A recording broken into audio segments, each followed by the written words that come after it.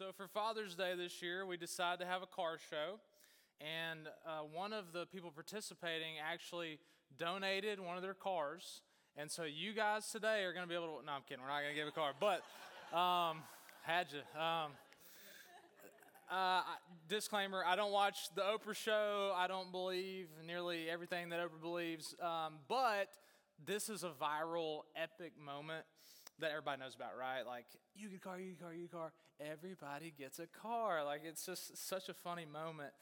And it's a good picture because as followers of Jesus, generosity is one of our core values. If you look from cover to cover of the Bible, if you look at the character of God, God is a generous God, and he calls us as his people to be generous. So today, we're going to look at somebody else, not Oprah, who gave generously, and we're going to discover that God is inviting us to do the same. So if you got a Bible, open up to 2 Corinthians chapter 8.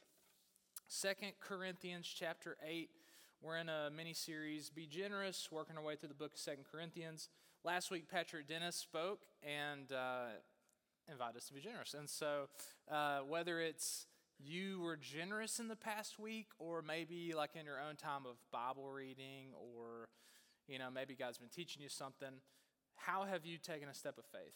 How have you obeyed God? Some tangible, concrete, doesn't have to be this big, extravagant thing, but what's a simple, concrete thing that you've done in the past week to live out your faith? So I'm going to give you about 60 seconds. Turn to somebody next to you and just share, hey, here's what I did in the past week. Here's how it went. Ready, set, go.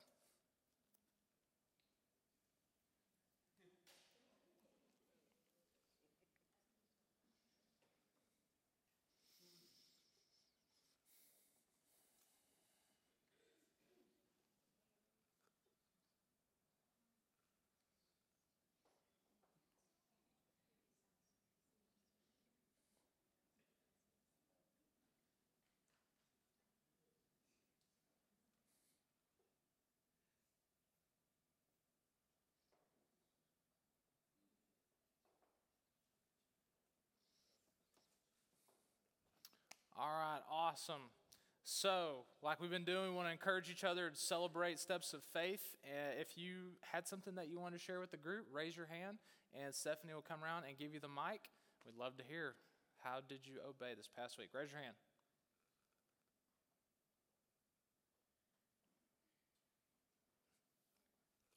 Oh, we got 2 people. Okay. Stephanie's running as fast as she can. So I guess it was over these past 2 weeks because I haven't been here in a sec. But me and a friend, one of the very few devout Christian friends I have started reading the Bible together. And so we'll be discussing what we read today, hopefully, if we make the time. Awesome. Reading the Bible with a friend, sharing what you're learning, great. We had somebody else. So last week, Patrick Dennis was preaching. He wrote a book, God, Apologetics, and I bought 2 of them and gave one to my granddaughter and her friend to encourage them in their journey and their soul searching that they're doing in Alaska right now. Yes. Awesome. Giving resources to help people discover God. That's awesome. Anybody else? Yep.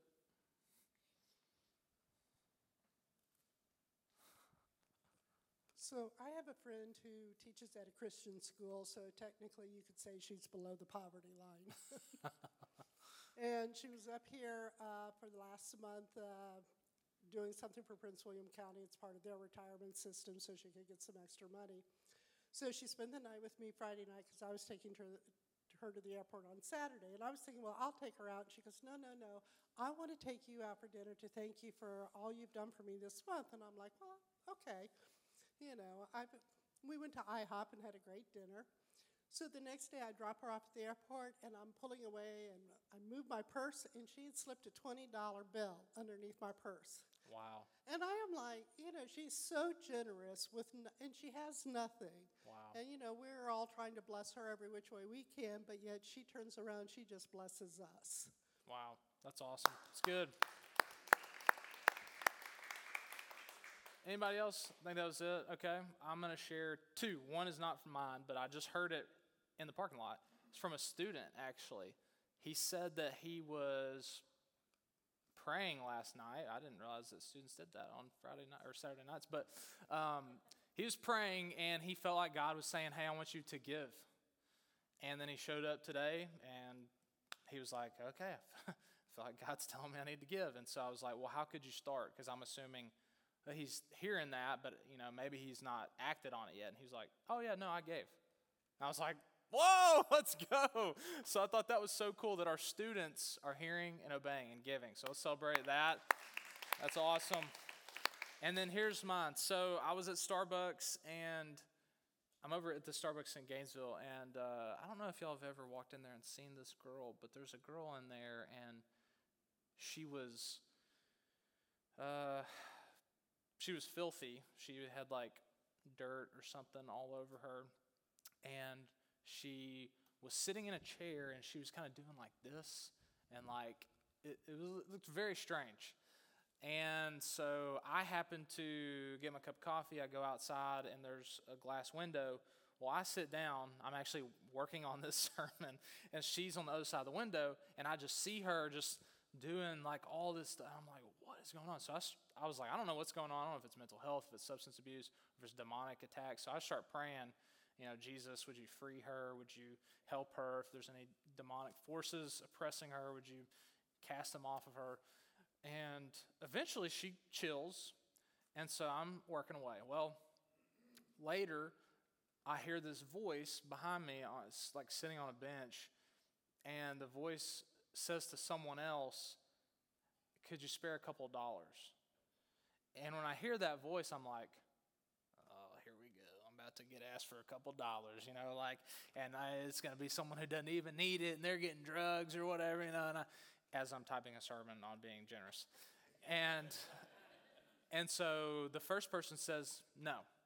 So then I'm still working. All of a sudden I hear another person she asks another person, hey, could you spare a couple dollars? And the person says no. And I'm still thinking like, oh, here we go. I'm getting closer. I'm right here. She's going to ask me. And then sure enough, I heard, hey, excuse me, sir. And I'm thinking in my mind, from past experience, sometimes I'll give cash, sometimes I won't. But I've done the whole, guy says, hey, I need gas. And I said, well, here, let me buy your gas. And he says, oh, I just need the money. And so I'm a little jaded, with some of that. And so I'm thinking to myself, if she says, can you get me a cup of coffee or can you get me food, then I'm giving it to her, right? Like I'm totally cool with that. And she says, hey, can you get me a cup of coffee? And I was like, absolutely. It was the girl that was sitting doing all this. And she was chill. She was acting normal. So we go in. She gets like $20 worth of coffee. So it's like a small Starbucks cup. And so I start working. And I'm about to leave. And I go back to her. And I say, hey, are you like into music? Because I'm like, is she like listening to music and dancing? Like, what is going on? And she says, no, not really. But she says, I am building a portfolio for art for churches. And I was like, what in the world? Like, okay. I was like, well, I work for a church, so here, let me give you my name and email and name of our church. And so it was there's a range of emotions from bizarre to very creeped out to convicted that God was like teaching me, Preston, you're writing a stinking sermon. You're going to tell other people they need to be generous, and yet here you are withholding generosity. And yet in the end, thank goodness, I did give, and it was so awesome. It was great to see her, how her eyes lit up, and it was just awesome. So, so I don't know. Maybe she'll make some art for us one day. Who knows? I don't know. Okay, awesome. Thanks for sharing how you guys are living out your faith. I think it's really important, and it's encouraging to all of us. So, all right, we're going to pick up 2 Corinthians chapter 8. If you're new here, we believe that this is the Word of God. We believe it's inspired by God. So this is the Word of the Lord. 2 Corinthians chapter 8, starting in verse 1. We want you to know, brothers and sisters, about the grace of God that was given to the churches of Macedonia. During a severe trial brought about by affliction, their abundant joy and their extreme poverty overflowed in a wealth of of generosity on their part. I can testify that according to their ability, and even beyond their ability, of their own accord, they begged us earnestly for the privilege of sharing in the ministry to the saints. And not just as we had hoped. Instead, they gave themselves first to the Lord and then to us by God's will. So Paul's talking to the church in Corinth, and he says, I want you guys to know about the grace that God gave to the churches in Macedonia. What kind of grace? The grace that despite their circumstances, poverty and affliction, they were able to give generously to others. So this is grace from God. They were generous, and they really didn't have a lot. Now, who did they give to? Well, he says that their wealth of generosity was given to, in verse 4, the ministry to the saints. Well, what saints? Well, the saints in Jerusalem. There were Christians in the city of Jerusalem, which is actually where the church started, and obviously sent out people to start new churches, some of those being in Macedonia. And those Christians had gone through a famine. They'd experienced persecution for their faith from Jewish people. And so these churches in Macedonia were given grace by God to collect money, pull their money together, despite their circumstances, to help Christians in Jerusalem. So Paul brings up their generosity, but why? Let's go back to the text, verse 6. So we urge Titus that just as he had begun, so he should also complete among you this act of grace. So Paul brought up the churches of Macedonia to encourage and to inspire and instruct the church in Corinth. And he's saying, look, they gave to the saints in Jerusalem, and you guys need to give to the saints in Jerusalem. In fact, the church in Corinth had begun to give previously, and they had an eager desire to give.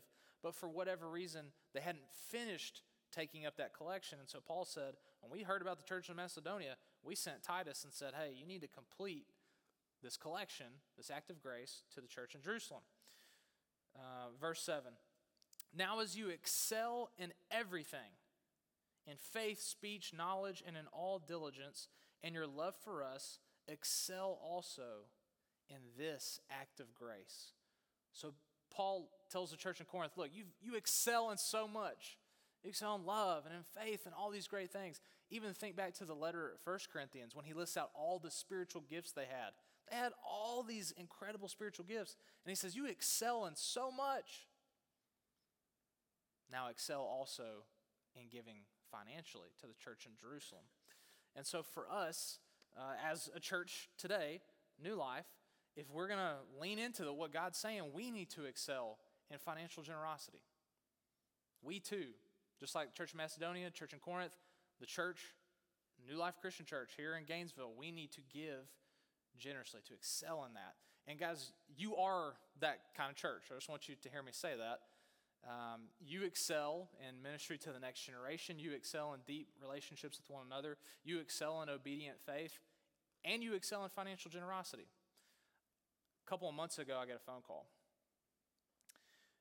And someone's telling me that there's a woman whose husband has abandoned her and her kids. And she's a Christian woman. She's struggling to pay the bills. And there's several of you from this church family who stepped up. And you contributed thousands of dollars. You guys, this is what you did. Contributed thousands of dollars to not only pay this woman's bills at her lowest point, but to also give Christmas gifts to her family. You guys made that possible. That's how you excel in financial generosity. And so that shows me that God has given this church grace to be generous. I think about how you guys give, whether it's the Thanksgiving meals and feed tons and tons of families in this area, kids at the school and their families, or it's Christmas gifts, with whether it's kids at the school or kids whose parents are incarcerated through prison fellowship. You guys are generous. This is who you are. This is what you do. And so on an individual level, maybe you are generous, but what would it look like to excel even more, to excel? For us as a church, what if we excelled even more in our financial generosity? So Paul starts there. That's the sermon. That's the whole main point of this passage is We need to excel in financial generosity. So he starts there, and then he's going to give us kind of 3 keys to doing that. And here's the first one. Let's go back to the text, starting in verse 8. I am not saying this as a command. So that's important. He wasn't commanding them to give. Rather, by means of the diligence of others, meaning the churches of Macedonia, I am testing the genuineness of your love. So Paul told them, hey, I want you to excel in financial generosity.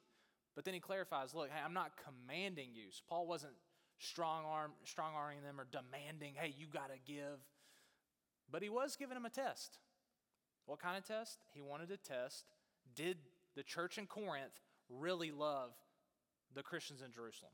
Did they really love their brothers and sisters in Christ who didn't have food, who didn't have clothes, didn't have a place to live, whatever they were going through in this famine and the persecution they were facing? Did they really love them? Because if they did, then they would give. Once there was a tree, and she loved the little boy. And the little boy would get her leaves and make a crown. And he would climb her trunk and swing on her branches, pick and eat her apples. He would, take a nap under her shade. And the tree was happy. One day the boy leaves and he becomes a punk teenager. And the little boy, he comes back to the tree finally after this time away, and he says, and the tree actually says to him, come play, come swing on my branches. And the little boy says, I don't want to do that. I don't have time for all that. He says, I want money. You got any money, tree? And the tree says, well, I don't have any money. Money didn't grow on trees. No, he didn't say that. But he says, I don't have any money. But she said, but I do have apples. And she said, take my apples and go sell them in the city, and you'll have money, and then you'll be happy. So the tree gave her apples to the boy. Well, time passed. Boy's living his life. Comes back. Tree sees him. Hey, boy, it's great to see you. Come lay in my shade. Come play with me. And the boy says, I'm too busy. I don't have time to be playing with you, tree. I want a family, a wife, and kids. I need a house. Do you have a house, tree? Can you give me a house? And the tree said, well, I don't have a house, but I could give you my branches, and you could build a house, and then you'd be happy. So the tree gave the little boy her branches and went and built a house. Well, the little boy lives his life, doing his thing. Eventually comes back. The tree's so excited. Oh, boy, come play with me. It's so good to see you. And he says, I'm too old to play. I just want a boat. I can drive away, go fishing, go do something. And so he says, tree, you got a boat? Can you give me a boat? Some of y'all might be thinking this morning, man, I wish I had a boat, especially in the summer. The tree said, no, I don't have a boat, but I could give you my trunk, and you could go build a boat, and then you'd be happy. So the little boy cuts down the tree. All that's left of the tree is a stump. Went off, driving his boat, going fishing. Comes back, and the tree is so excited. She says, oh, it's great to see you, little boy. I don't have anything for you. I'm just a stump. And the little boy said, well, I'm too old to really do much now. I just need a place to sit. And the little boy sat on that stump, and the tree was happy. The tree gave because she loved the little boy. The churches in Macedonia gave because they loved their brothers and sisters in Jerusalem. And for you and me, if we are going to excel in financial generosity, here's the first key that we've got to understand. We've got to give out of love. Give out of love. You can't just say that you love somebody and not give and not serve and not help. You can't just say, oh, I love these people. You've actually got to take action. And when you take action, why? Why are you giving? What makes you give? Is it that you feel guilty? Well, I'm supposed to give, and God's going to be upset with me if I don't. Is it that you feel obligated? Well, the pastor said I had to give, so I'm supposed to give. Or do you give because you love the people that you're given to? Do you give because you love God and you love these people and you're motivated and driven by love? That's the first thing we've got to understand, that Paul wanted the church in Corinth to understand. We excel in financial generosity by giving out of love. So that's the first key. Then he continues, verse 10. And in this matter, I am giving advice because it is profitable for you, who began last year not only to do something, but also to want to do it. Now also finish the task, so that just as there was an eager desire, there may also be a completion according to what you have. For if the eagerness is there, the gift is acceptable according to what a person has, not according to what he does not have. So Paul told the church in Corinth, I'm giving you advice. This is to help you guys out. You started to take this collection up. You were eager, but you haven't completed it. I want you guys to complete it. How much did Paul want them to give? That's kind of the question now, right? Like, okay, we're going to give, but how much do we got to give? And Paul, in this moment, he didn't come in like a fundraiser and have the thermometer and have the total. We need to give $100,000, and here's where we are. He didn't do that. He also didn't say, all of you should each give a tenth. You should give a tithe. All of you should give 10% of what you make, and we'll give that to the Christians in Jerusalem. He didn't say that either, did he? Well, what did he say? In verse 11, he says that there may also be a completion according to what you have. For if the eagerness is there, the gift is acceptable according to what a person has. Paul wanted them to give based on what they had, not based on what they didn't have.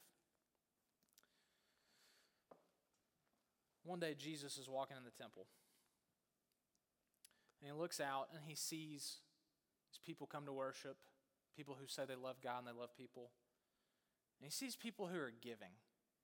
They walk up to the collection boxes. And you know, like when you used to go to the grocery store and you'd like have your big jar of coins and you'd dump that joker out and you'd shake it in there and you'd get like $20 back, right? That's kind of how it would sound. They would actually have these boxes where the coins would kind of roll down into them. And so if you gave a lot, you'd hear all this jingling as the money's going down. And so Jesus is watching these people give in the temple, and just imagine the noise. All this money's being put in, right? Well, all of a sudden, no one notices, but a widow walks up. And she is unassuming. She slips by everyone else. Her clothes and her outfit's not that nice. Her skin's weathered with aging. But she's got a smile on her face and an eagerness in her heart to come and give.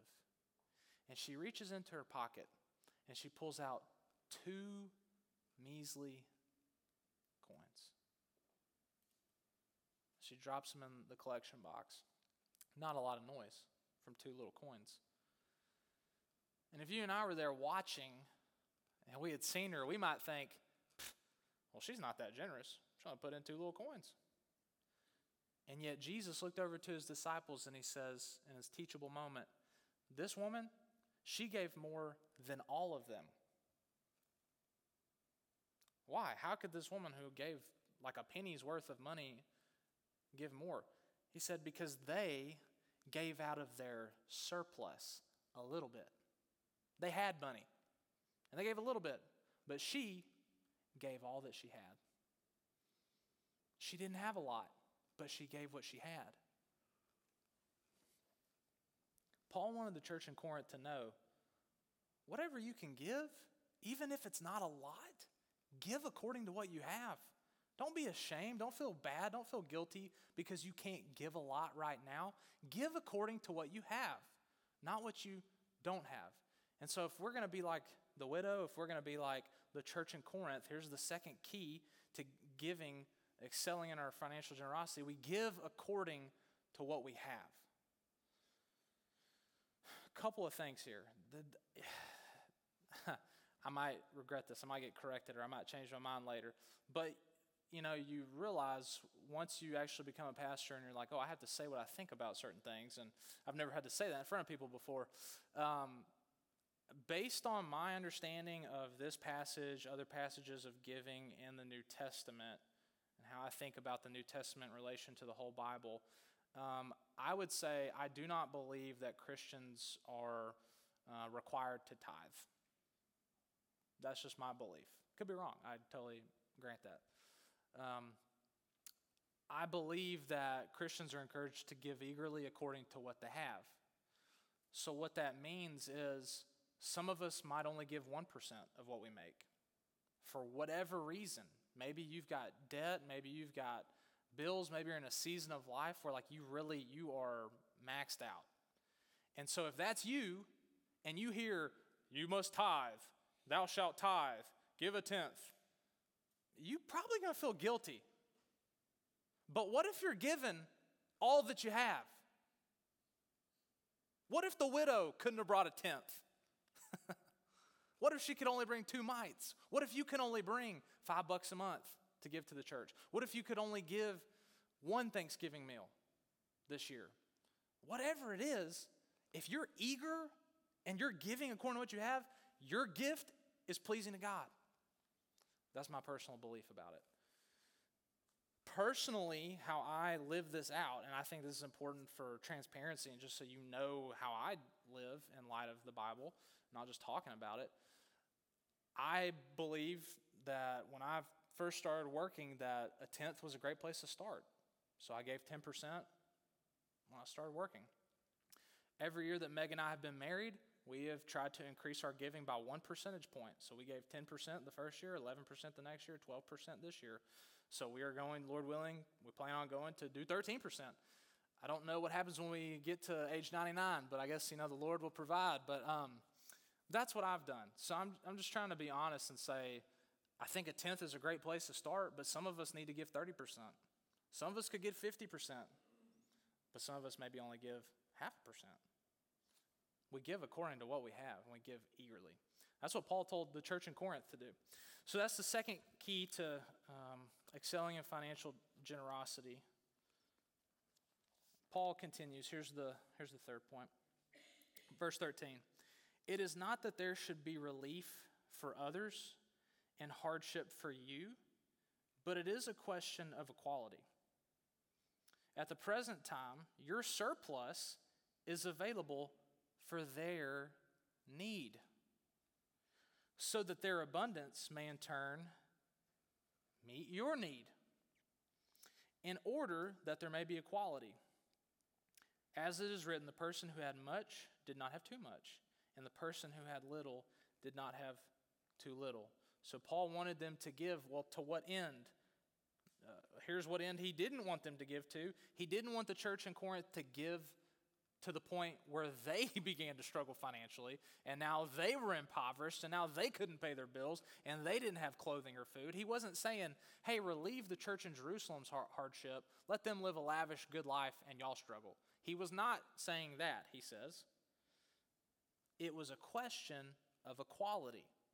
Now, you got to read this in terms of what Paul meant when he wrote it, not how we might hear this, especially maybe in America today, where the idea of equality in terms of the government paying everyone the same and taking money from certain people, this would not be applied in that way. I don't think that this is, or I know that this is not a text that would lead to saying, hey, we should become communists or socialists. How do I know that? Well, because he said, out of your surplus, give.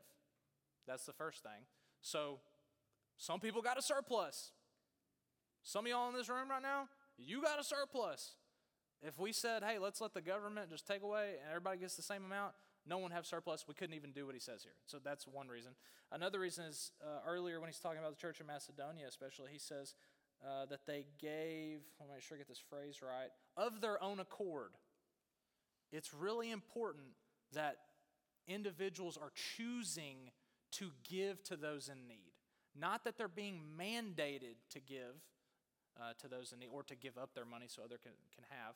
He says, out of your surplus, eagerly give for the purpose of equality. And he roots this argument in the Old Testament scriptures. He quotes from Exodus chapter 16, verse 18. So here's kind of the image. And we have a picture of it. So God freed his people, the Israelites, out of slavery in Egypt, and he's taking them to the promised land, this land that was going to be great, and they could rest, and he'd protect them, and it'd be awesome. Well, on the way there, of course, people get hungry. And the Israelites, God's people, they grumble and complain against God. And they say, oh, if God would only have just killed us in Egypt, we'd be better off. He should have just killed us there. It's, man, we had all this food in Egypt, but Moses, you're a terrible leader. You brought us out here to the desert, and we're going to starve to death. So God heard their grumbling, their complaining, and God told him, look, I'm going to make it rain on you guys. I'm going to rain meat and bread, and I'm going to give you food. And so the next morning they wake up, and there's something on the ground. It's like honey wafers. It tastes sweet and good. And they realize, whoa, this is the food that God's promised. And so they get their baskets, and the families begin to collect food for the day. And they're like, oh, finally, we have food. And the families that collected much and the families that collected little, at the end of it all, they all had what they needed. No one went hungry. No one had a need. So that was what happened with manna in the wilderness with God's people. Fast forward, Paul told the church in Corinth, that's how I want it to be with our financial needs in the body of Christ. The church in Corinth, churches in Macedonia, church in Jerusalem, brothers and sisters in Christ, if you have a surplus and you see that someone else has a need, they don't have food, they don't have clothes, they don't have a home, you don't just say, oh, well, that's none of my business. That's their financial situation. No, you say, they're one of my brothers and sisters in Christ. I have, they don't. Let me help them. Let me give to meet their needs. If you don't believe me, you could read Acts chapter 2 and Acts chapter 4. When the church first started, they had all things in common. Again, they had their own property. It wasn't that no one had their own property. So again, not an argument for socialism or communism. But when anybody had a need, they were selling houses, land, possessions. No one had a need among them. So in other words, while we shouldn't be communists or socialists, if you think, well, we should be capitalists and I should just get as much money as I can for myself and then tell my brothers and sisters in Christ, well, that's your problem. Sorry, you don't have money to pay your bills. Sorry, you don't have food to eat. Sorry, you don't have No. You say, oh, I've got all this surplus. I'm going to eagerly give to help my brother and sister. So Paul wanted there to be equality, and this is what we need to do too. Here's the third key to excelling in financial generosity. We need to give to those in need. Give to those in need. I would say, from my own opinion, I think that there's a priority placed among believers giving financially to other believers. I think that there is something unique in this passage and in the passages in Acts where the church had no one in need. And so I think we should prioritize supporting one another in our financial needs and letting people know if we have financial needs, not being too proud or not being too like, oh, I feel weird that I'm letting people know. No, it's like let people know you have a need. But then obviously when you read outside of this passage and other passages that talk about giving, we as followers of Jesus need to give to those in need that are outside of the church as well, whether it's orphans or widows or the lost or whoever. If we're meeting needs in general, then that's a good thing as well. So we need to give to those in need in the family of God and just those in need in the world as well. So we look to help those in need. So that's what Paul told the church in Corinth, and it's what God through His Spirit is inviting you and me into today if we're going to excel in financial generosity. So here's what I'm going to do. I'm going to give you about 60 seconds. So pull out a phone, pull out a journal, something to write with. 3 questions. What did you hear God saying to you? As you read this passage of Scripture and as the Holy Spirit was speaking, what did you hear? Second, how are you going to obey? We're not just going to be hearers of the word. We want to be a church that's full of doers of the word. So what's even just a small, concrete step you could take? And then finally, who could you share with? Maybe like Garrett mentioned earlier, maybe Maybe there's somebody in a life group. Maybe somebody you're doing a Bible study with. Maybe a friend or family member, spouses. Maybe you need to sit down and talk about this. Maybe parents in the car ride home with your kids. Who could you share this with and talk about financial generosity? I'll give you 60 seconds. Go.